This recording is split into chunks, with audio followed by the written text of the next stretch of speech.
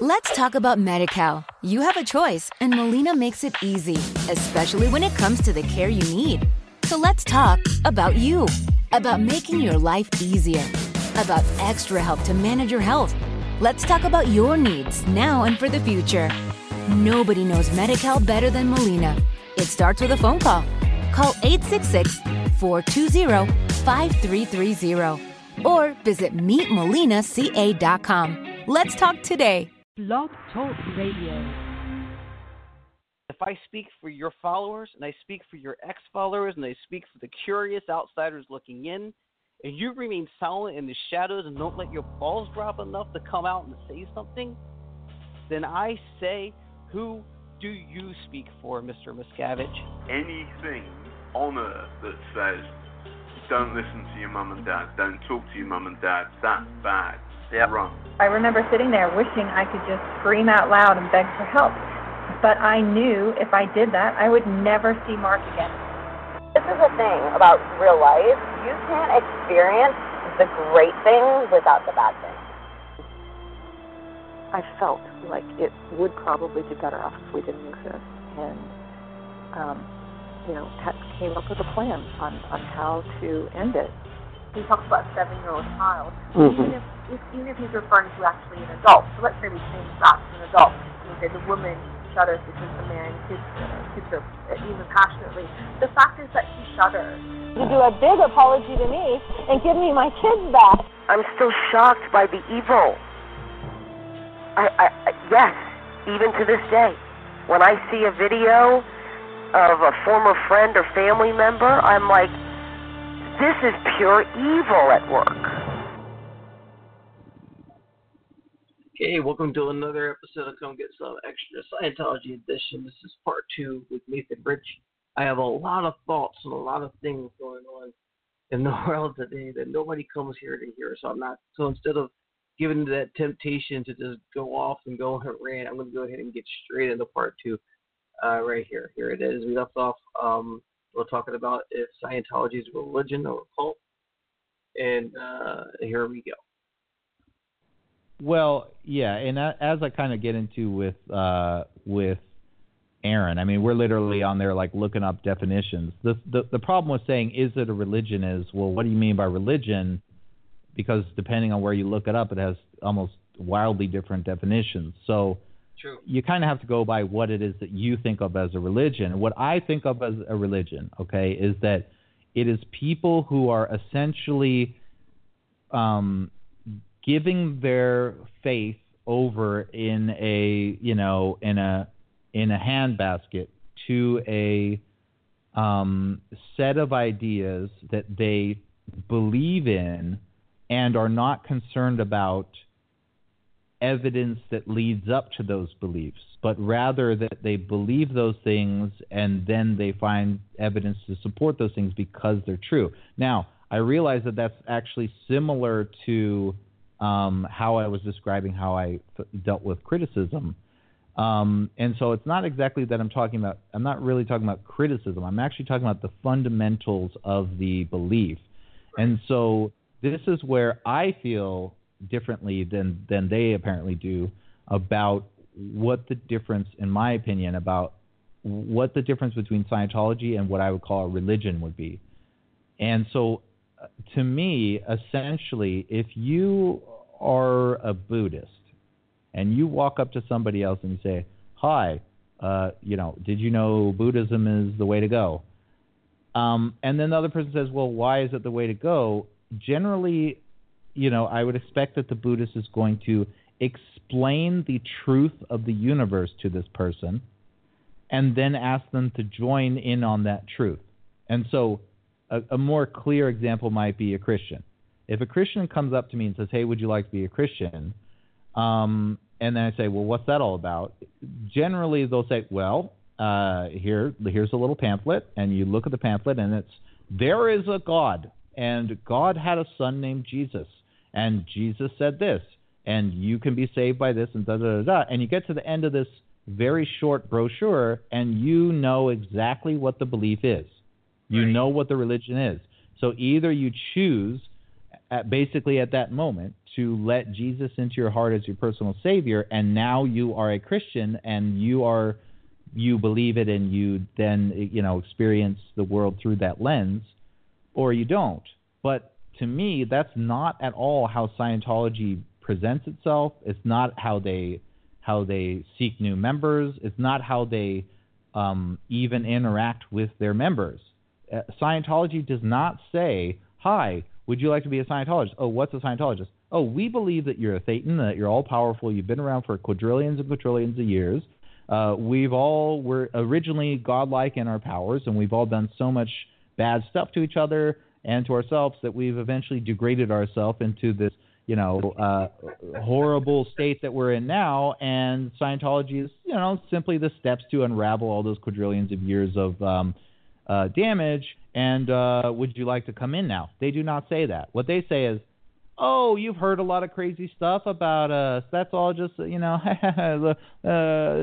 pay attention to that. We'll tell you the truth." And then you come in, and then they basically go, "Listen, all right, those guys are just, crazy. Here, let me show you a file on Mike Rinder. He's a psycho, And then they go, "Okay, look, let's just tell you what Scientology is really about." Will they do that in recruitment? They'll show you a file with Mike Rinder or somebody else. If you bring them up, yeah, they will. Wow. If you say, "Hey, I heard something about Mike Rinder said this," they will literally be like, "Here, let me show you about Mike Rinder." If I got Marty queued up for some of these, I bet. Sorry? I imagine they probably have Marty queued up for some of these. Oh yeah, I don't know about that. I don't know. But so anyway, and then when they finally say, "Okay, here's what we're about communication. You like communicating, don't you? And we're about getting, here's a book about getting to, have a better family. Who wouldn't like to make more money? Here's a course on how to make more money." And they just sort of go, "No, we're just practical stuff you can do day-to-day life. Yeah, we believe that you're a spirit. We call it a Thetan, but, it's pretty much the spirit." And they just make it this very, okay, well, that doesn't seem so crazy. And then you start to dig in a little bit. And here's where it really starts to be different to me, is that they slowly start to introduce tiny pieces of indoctrination into even those early courses. So they're telling you things like, "Oh, of course you're a Thetan. Here, close your eyes, get a picture of a cat. Who's looking at the cat? Done. You're a spirit." And you're kind of going, well, that seems a bit ridiculous, but the rest of the book seems fine. And you kind of get used to these small little, like, "Oh, I'll just let that slide." And so you're kind of getting indoctrinated into, and here's the key point, accepting evidence. You're indoctrinating yourself into accepting what they are presenting to you as scientific evidence. You're training your mind to also see that as scientific evidence, which is totally contradictory to how common religions work, in my estimation. I mean, literally 100% of every other religion I can think of works in the total opposite way. They never say, "Hey, I'll tell you about Christianity. Let's see, what are we about? Hey, have you ever noticed that, dark matter is so crazy?" And you're like, "Yeah." "Oh, that's cool. Hey, let's help you, clean your room. We'll show you how to clean your room." And then they go, "Hey, isn't it kind of weird how, we don't know how life started? We can go all the way back through evolution, and then we get to a bunch of mud, but, why is there life at all? Oh, anyway, here's this great book about how to make money." They don't do that. They just say, "Hey, God did this, FYI. Are you with us or not? And if you're with us, then we can look at the world with this lens and see how that fits into what we believe." You see what I'm saying? It's not originally based on the presentation of scientific, quote unquote, scientific evidence. It's based on, let's believe this. And just to wrap this up, this is also one of my major beefs with Scientology as far as it having tax-exempt status, is because, look, I don't care if Scientology were a religion and Christianity is a religion, then yeah, they should probably both have tax exemption. Except there's a big difference that really doesn't have much to do with if they're a religion or not, which is that when you give $100 to your Christian church, at the time that you're giving them that $100, you are totally entitled to understand and have full access to every single thing that that church represents and believes in. Every message that they're putting out, every word of God, every verse of the Bible, everything that they believe is known to you. You know what you are supporting. However, with Scientology, the entire time, it's the total opposite. The entire time that you are giving them money, all the way up to the very, very, very last step, you do not fully understand what you are contributing to. And once you get to that very end, it's too late. You've already dumped, $500K plus US dollars into that, quote unquote religion. And so my point is, if you're not able, it's almost like if you're not able to consent or able to agree with what they are espousing, then you're kind of an ill-informed donator. It's kind of like you're donating to a animal shelter for 10 years, and then you find out, oh, no, they're not actually an animal shelter. They're some other kind of thing. It's like, well, wait, WTF, give me my money back. It's kind of that. It's like, well, wait a second. If we're donating to you, then, and the government is essentially paying you for that by way of not charging you taxes, then certainly we should be entitled to know what it is that you're actually believe in, that you're intentionally obfuscating from us. Okay. No, I like your reasoning there. I take it from a less theological standpoint than some would. Like, I'm not I haven't really done a lot of research on religion as in general, but I guess I take a more simplified look at it, that Scientology, if you do the research and find the truth, is a known scam. You can't, in my mind, you can't ever call something like that a religion. To me, well, and, there's something subjective to each person. To me, a religion is something based on something that people believe may have really happened that can't be proven or disproven. It may just as well be just as fake as Scientology, your organized religion, but most organized religions, if you go back and look, there's not a lot of negativity there. There's not a lot of destructiveness there. There's not a lot of fear-mongering there. And I think that's a huge difference. Well, I would say that there's, sort of from a critical thinking perspective, there's some issues with that argument. So first of all, it's very easy to counter that argument. So if you were to say, for example, well, Scientology is a scam, well, I'd have to say, well, what do you mean by it's a scam? And then if you said, for example, I'm not saying that you said this, but let's just say you said, well, I can prove that L. Ron Hubbard copied, 50% or more of everything that makes up Scientology. Let's say that that's the claim. Well, then I can say, okay, well, if you look at, Mormonism, most people that are not Mormons tend to think of the origins of that religion also as a scam, like a more or less modern scam to create a religion. So does that mean Mormonism is not a religion? And I would say no, I don't think it does mean that it's not a religion.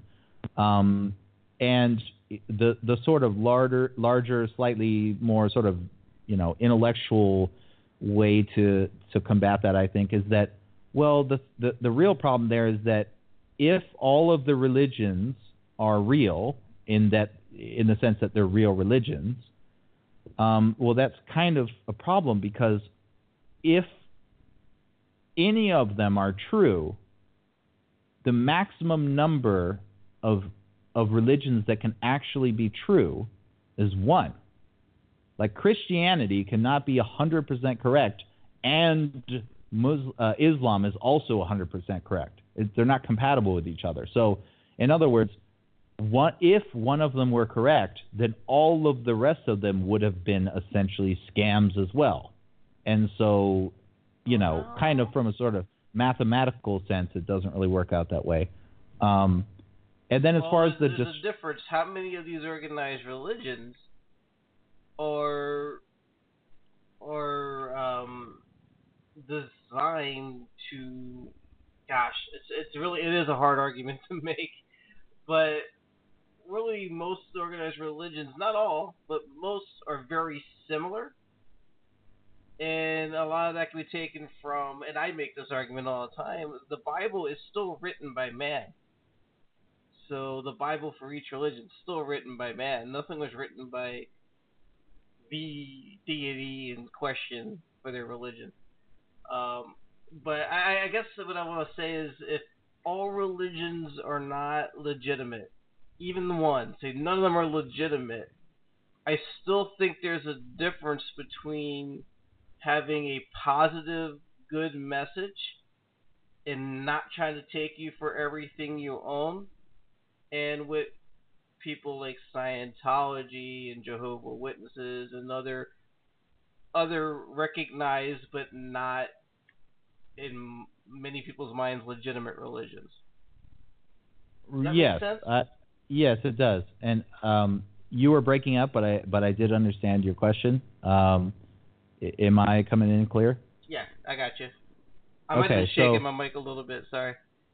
Okay, so I think that you're first of all, I don't disagree with your feeling here. I'm not I'm not discounting that, but I do want to kind of take apart your argument a little bit because I think it's not critical, but I think it would be valuable if everybody kind of saw a way which we can really have an answer to this question that does make sense, which I think my way does make sense, and I'm the way that I'm coming from, coming at this from, I think is what I would call defensible, meaning I think it so far stands up to counter arguments, and that's kind of how I like to look at these types of maybe not debates but questions.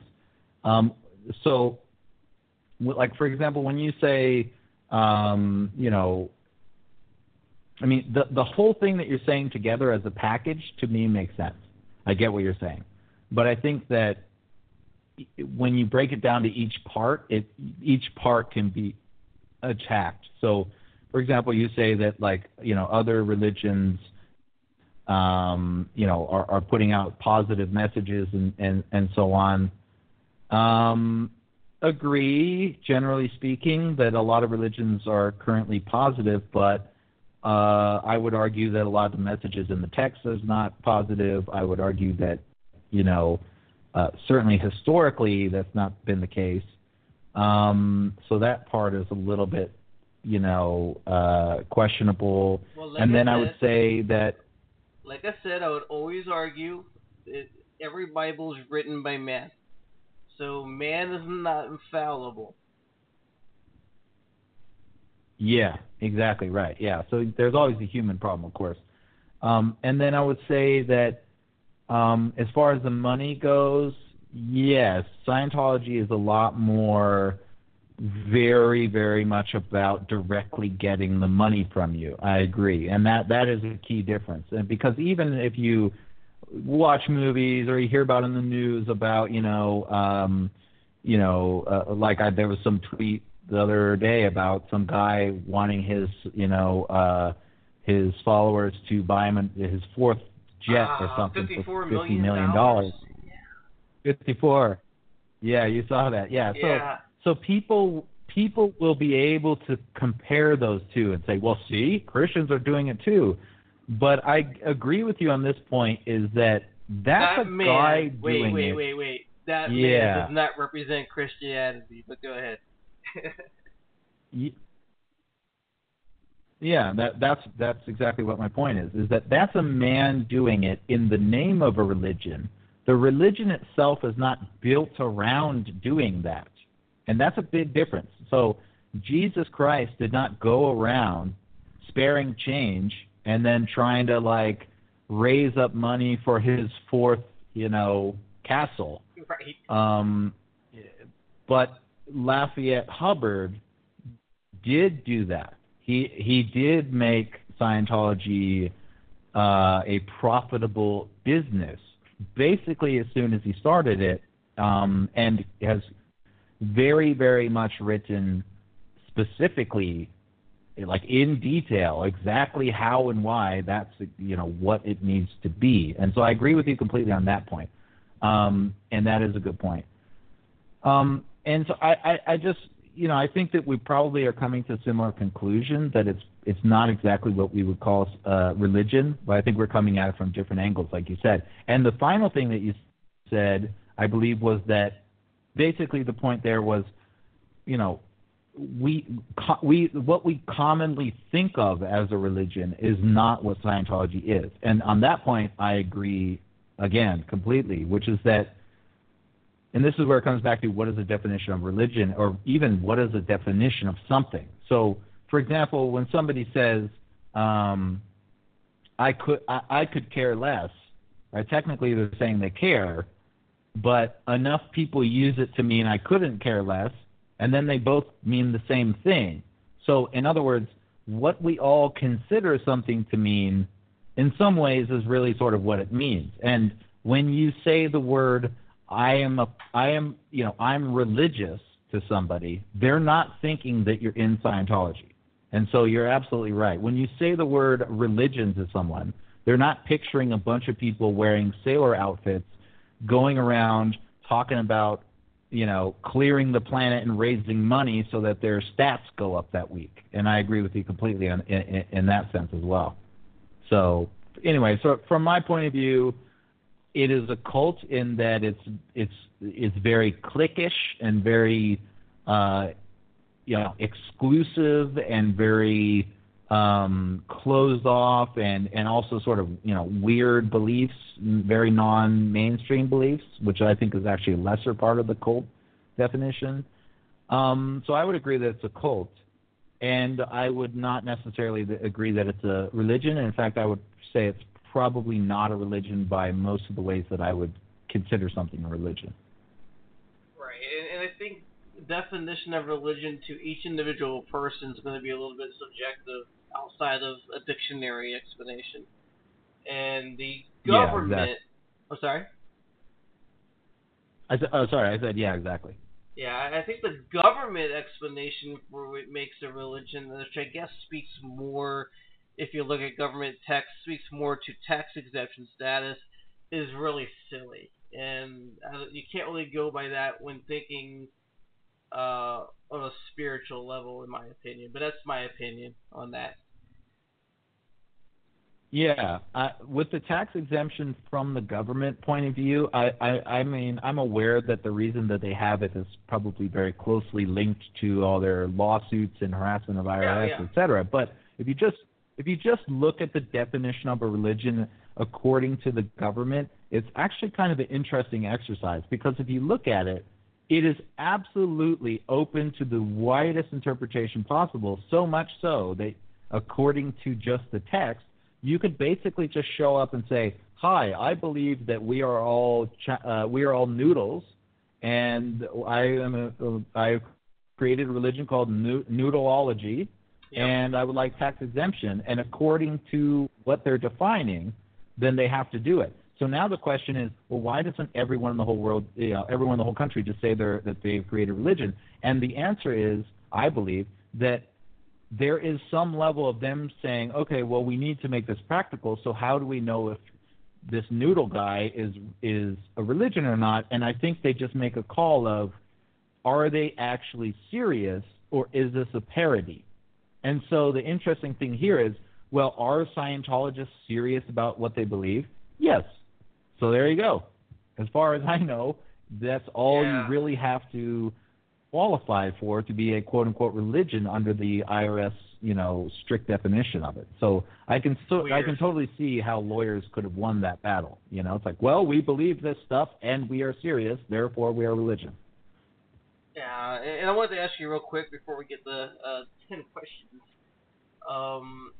I want to ask you, one of the things you said on Aftermath was that one of your biggest regrets was that you didn't get to tell your mom that you forgive her. Now, listening to Gear Talk on Aaron's podcast on his YouTube channel, he makes a good point that people disconnect in all areas of life. So I've even mentioned it. Like, there's people in your family, people in your friend circles, people close to you at one point that you eventually decide, I don't want to have anything to do with them anymore, and you avoid them. It happens. But is this a case in your mind where it's just circumstances that took that away from you, or do you feel like Scientology took that away from you? Well, I mean, I saw his. I think that particular part of it. I don't think that I spoke about that specifically with Aaron. That's a good question. The thing is, that comparison that he made there, I find it to be a little bit disingenuous, I would say, because, first of all, disconnecting from someone in your normal life is not the same thing as Scientology disconnection. Right off the bat, it's not even the same thing. So, yeah, we've all had that annoying friend or the annoying person that we're like, all right, I'm tired of that dude or that whoever. I don't want to hang out with them anymore. But yeah, so yes, that's quote unquote disconnection because they're out of your life. But if you see them walking down the street and they come up to you, it's not like you're gonna just run. Oh, there's that person. I cannot be around him, or my peers will tell on me, and I'll be going into sec checks and paying more money and getting interrogated or whatever. Like, I cannot further my progress to spiritual freedom if I associate with this person. Right, so the comparing of the two is very strange to me. That's the first point. And then the second thing is that, that's also not how it happens in Scientology. It's not that they go, well, this person is bad and negative, and so therefore I'm going to, cut them out of my life. This is a coerced move where they've built up Scientology as such a valuable thing in their lives that now they have been indoctrinated to believe that, people who are critical of Scientology or, not members of Scientology even, can be detrimental to their actual spiritual freedom forever. So it's not that, look, when my grandmother tried to get my grandfather into Scientology, which I also cover in the book, it was an ongoing thing. And eventually she drove him away from her, and they separated after 40 years of marriage because of this issue, because she tried to get him into Scientology. Okay? Her doing that was not because she just really wanted him to, have the joys of Scientology. Certainly that was a small part of it. But it was actually because she could not go further in Scientology and be married to someone who wasn't a Scientologist and wasn't interested in it. And so it's a similar type of thing with disconnection. My family wanted nothing to do with me, not because I stole bubble gum and because I stole baseball cards and because I didn't make it in the Sea Org. That's not why. And it's not normal, and you don't see that in Christianity or, Islam or secular people. You don't see entire families disowning somebody because they stole bubblegum and drank alcohol one time. So when he compared, now, in his defense, he hasn't seen my episode. He hasn't seen any of the episodes. And I do kind of get what he's saying a bit, but I think his wording was too loose. And I think that the comparison is unfair. Right, so to answer the question, you would say you definitely blame Scientology for that. Well, I mean, in short, in sort of spoken language, I guess you could say that. I don't really like to say I blame them, but yeah, I would say that they were the reason that it happened. Yeah, for sure. For sure. Again, that word blame for me is kind of charged, but yeah. I get you. Yeah. You don't like the exactly. Yeah, yeah, but look, if Scientology wasn't part of my life, would they have disowned me? No, absolutely not. Okay. Yeah, if you want to get, we're not gonna get into it, but just to say, generally speaking, I disagreed with the tone, the idea, the whole delivery, and maybe he misspoke in some way, but he seemed to really, in my opinion, demean a lot of experiences for a lot of people, and then I didn't like that too much. But again, I feel like he's got a whole different way of processing his experiences versus, say, yours or somebody else's. So there's that. Yeah. I mean, I talk about this a little bit on the interview with Aaron, but essentially my view of the guy, I've never met him or anything, is that he has a technical mind, and I work in a technical field. I work with teams of technical people, and I have been working with technical people now for 10 years or more, and they're not the most sensitive bunch, and they're not the greatest at dealing with emotions and other people, talking about other people's experiences in general. And I'm not saying that's an excuse for him or even that this affects him, but because of that, I'm kind of a bit used to that a little bit, and so I'm a bit okay with him taking the mechanical approach to things, but I also clearly see that, hey, that can be viewed as offensive by people. I mean, that's especially people that are really still going through stuff, and to have somebody kind of be like, just get over it, it can be a little much, for sure. Well, a good point to make might be that some of the people who've been complaining for 20 years, for 15 of those years, they've been screaming in a vacuum. And this is the first time ever that people are actually listening as much as they are. And that makes a difference, I think. Yeah, that's a really great point. I mean, look, when it was 1999 and I was walking around trying to tell people what happened, no one knew what Scientology was. No one knew L. Ron Hubbard, Dianetics, the Sea Org. I didn't even, I was saying words like invalidate. They didn't know what I was talking about. And so, sorry if I continue to talk about it now that, like you said, people are actually listening and people want to bring up the issues and discuss it. But, exactly, you had just a really great point, which is you don't get that release, you don't get that emotional healing by talking about a bunch of stuff that nobody understands and nobody wants to listen to. That doesn't make you feel better. Right, absolutely. So I think we were on the same page there as far as that's concerned. I understand now why Aaron's done like 500 videos with you with 6,000 hours. I could talk to you all day. But what I'm going to do now, because I know you're running low on time, I'm going to go ahead and do 10 questions. Are you familiar with that? Yeah, shoot. Okay, so 10 questions with Nathan Rich. Number one. It seems like since you've lived a life of crime, as Scientology says, you ran off to China. But seriously, why are you in China now? Why China? Oh, wow. That I could do 10 hours of that discussion, so I'll just keep it as brief as I can. Okay.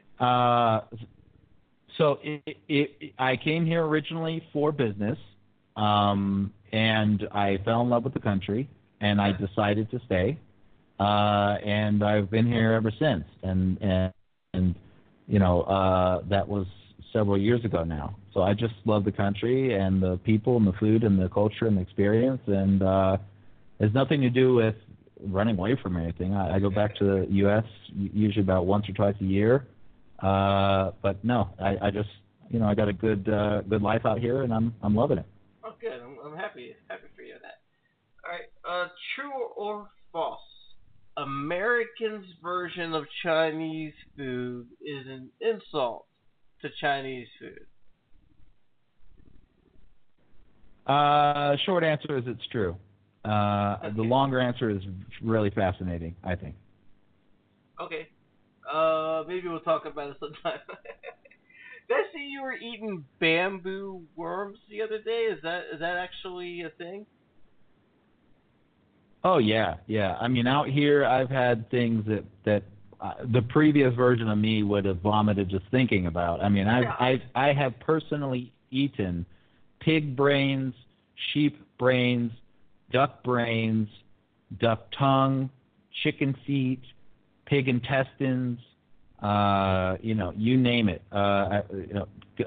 Bamboo worms, donkey, cat, on and on.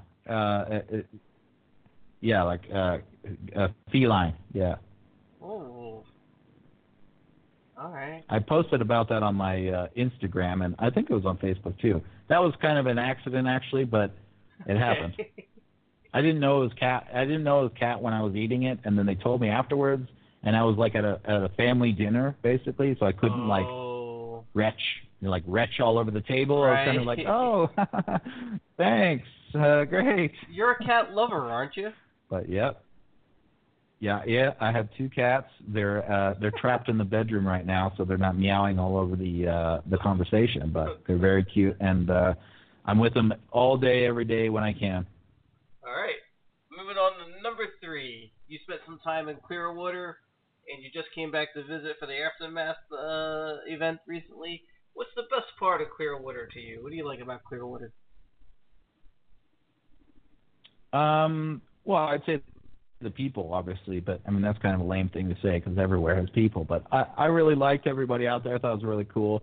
The city itself, I found it to be, very clean, kind of upscale sort of. It was just a nice, peaceful environment. It was kind of sleepy and not many people.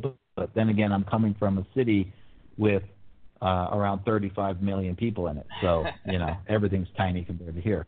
Yeah, I enjoy Clearwater. All right, so as far as eating food, number 4, you prefer Chinese, Indian, or Italian? Real Chinese food in China is really amazing, so I'd go with Chinese. If I were in America, I would go with Indian over those 2. Okay, all right. Yeah. Number 5, what's it like to be able to reach the top shelf? I'm like the scavenge. I'm pretty sure. Because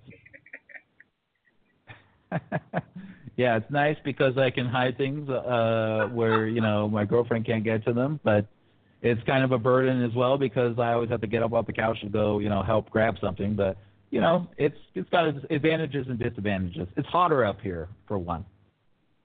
All right. All right.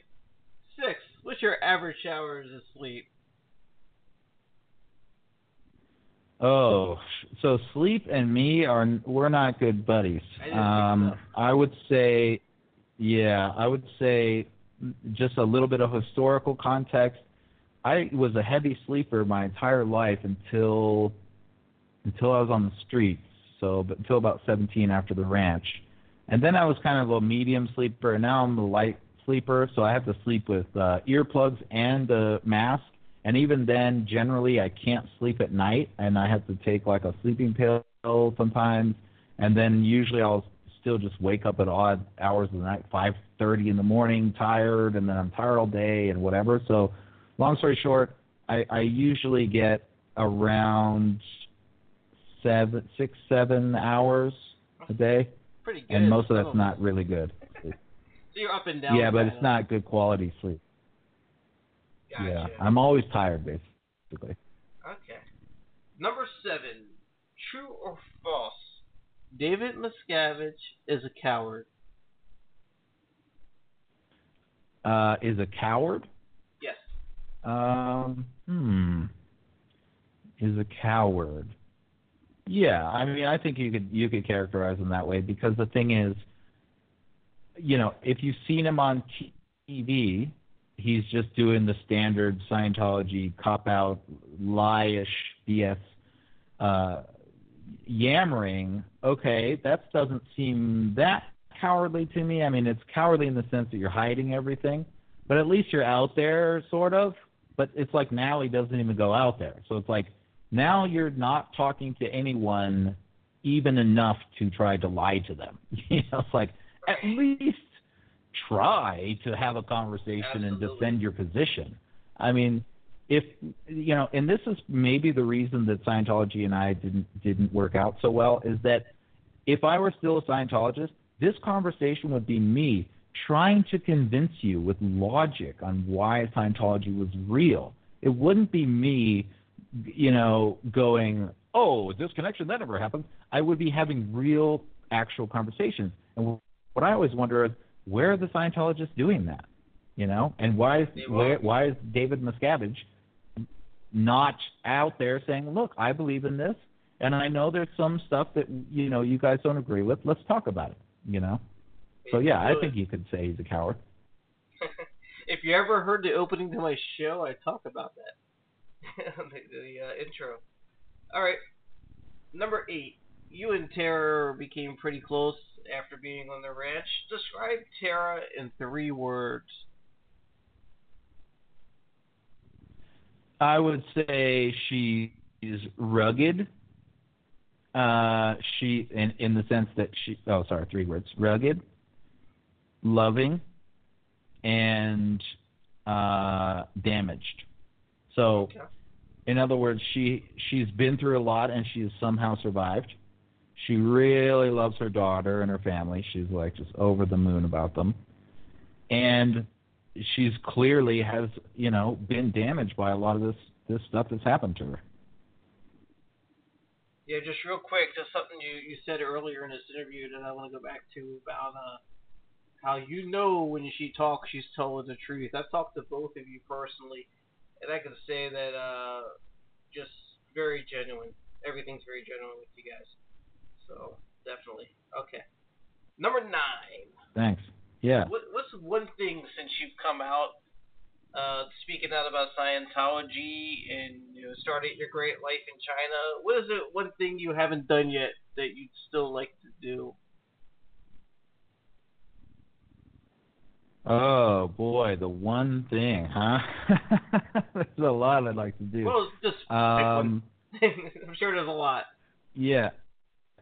I think if it's in the context of Scientology and my story, I think that I would really, and I probably shouldn't even talk about this because I don't want to jinx anything, but I would really like to make a movie about myself or just a kid or something like that in the ranch. I mean, I would prefer myself, but I don't want to be too sort of, egotistical, but, I know my story the best.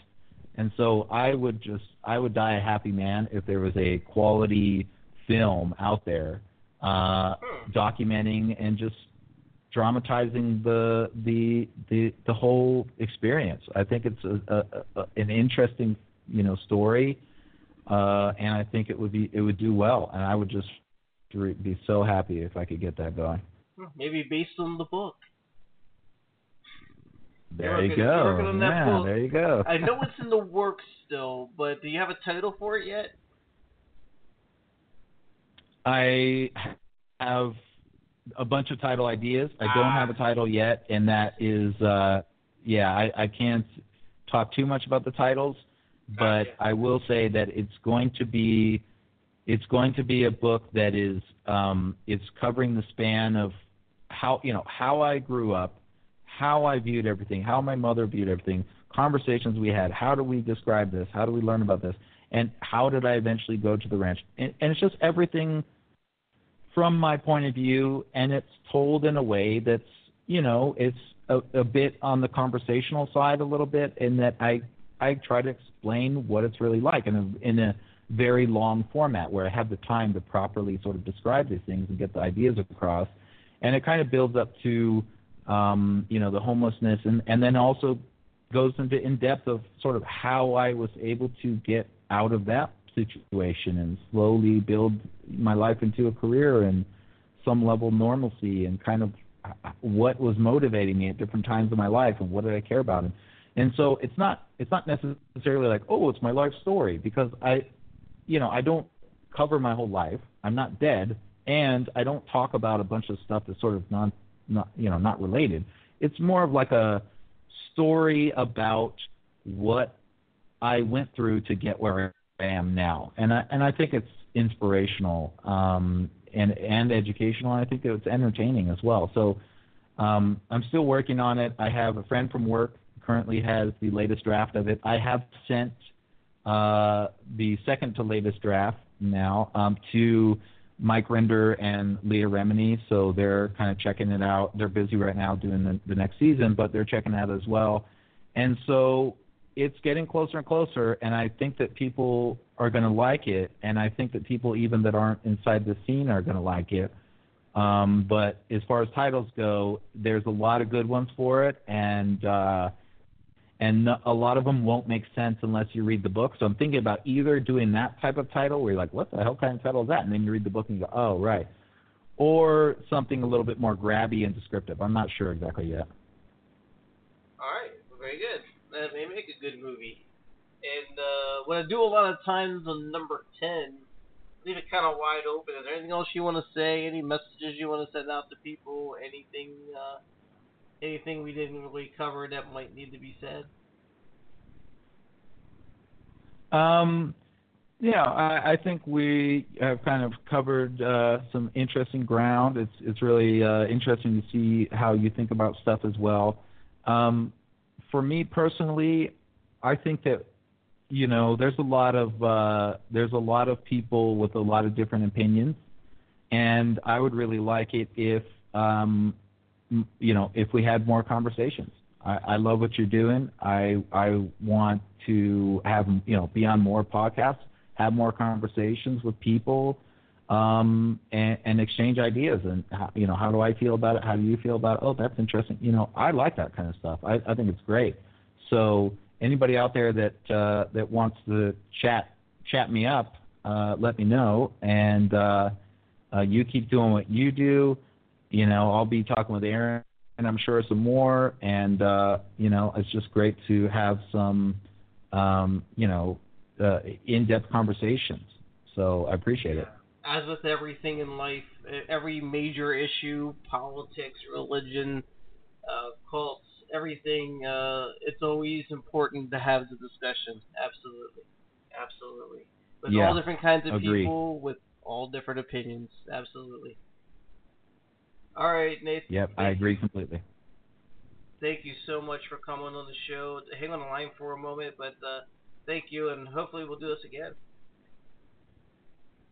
Thanks a lot, Chris. I appreciate it. All right, so that was Nathan Rich. I think we had a pretty healthy discussion there. I can't wait to do it again someday. Maybe we will.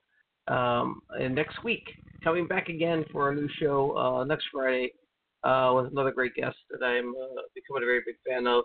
I hope you guys enjoy it. Until then, stay connected. And that about sums it up. If I speak for your followers, and I speak for your ex-followers, and I speak for the curious outsiders looking in, and you remain silent in the shadows and don't let your balls drop enough to come out and say something, then I say, who do you speak for, Mr. Miscavige? Anything on earth that says, don't listen to your mum and dad, don't talk to your mum and dad, that's bad. Yep. Run. I remember sitting there wishing I could just scream out loud and beg for help. But I knew if I did that, I would never see Mark again. This is the thing about real life. You can't experience the great things without the bad things. I felt like it would probably be better off if we didn't exist. And, came up with a plan on how to end it. He talks about a 7-year-old child. Mm-hmm. Even if he's referring to actually an adult, so let's say we change that to an adult. Okay, the woman shudders because the man kissed her even passionately. The fact is that she shudders. You do a big apology to me and give me my kids back. I'm still shocked by the evil.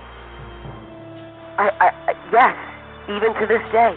When I see a video of a former friend or family member, I'm like, this is pure evil at work.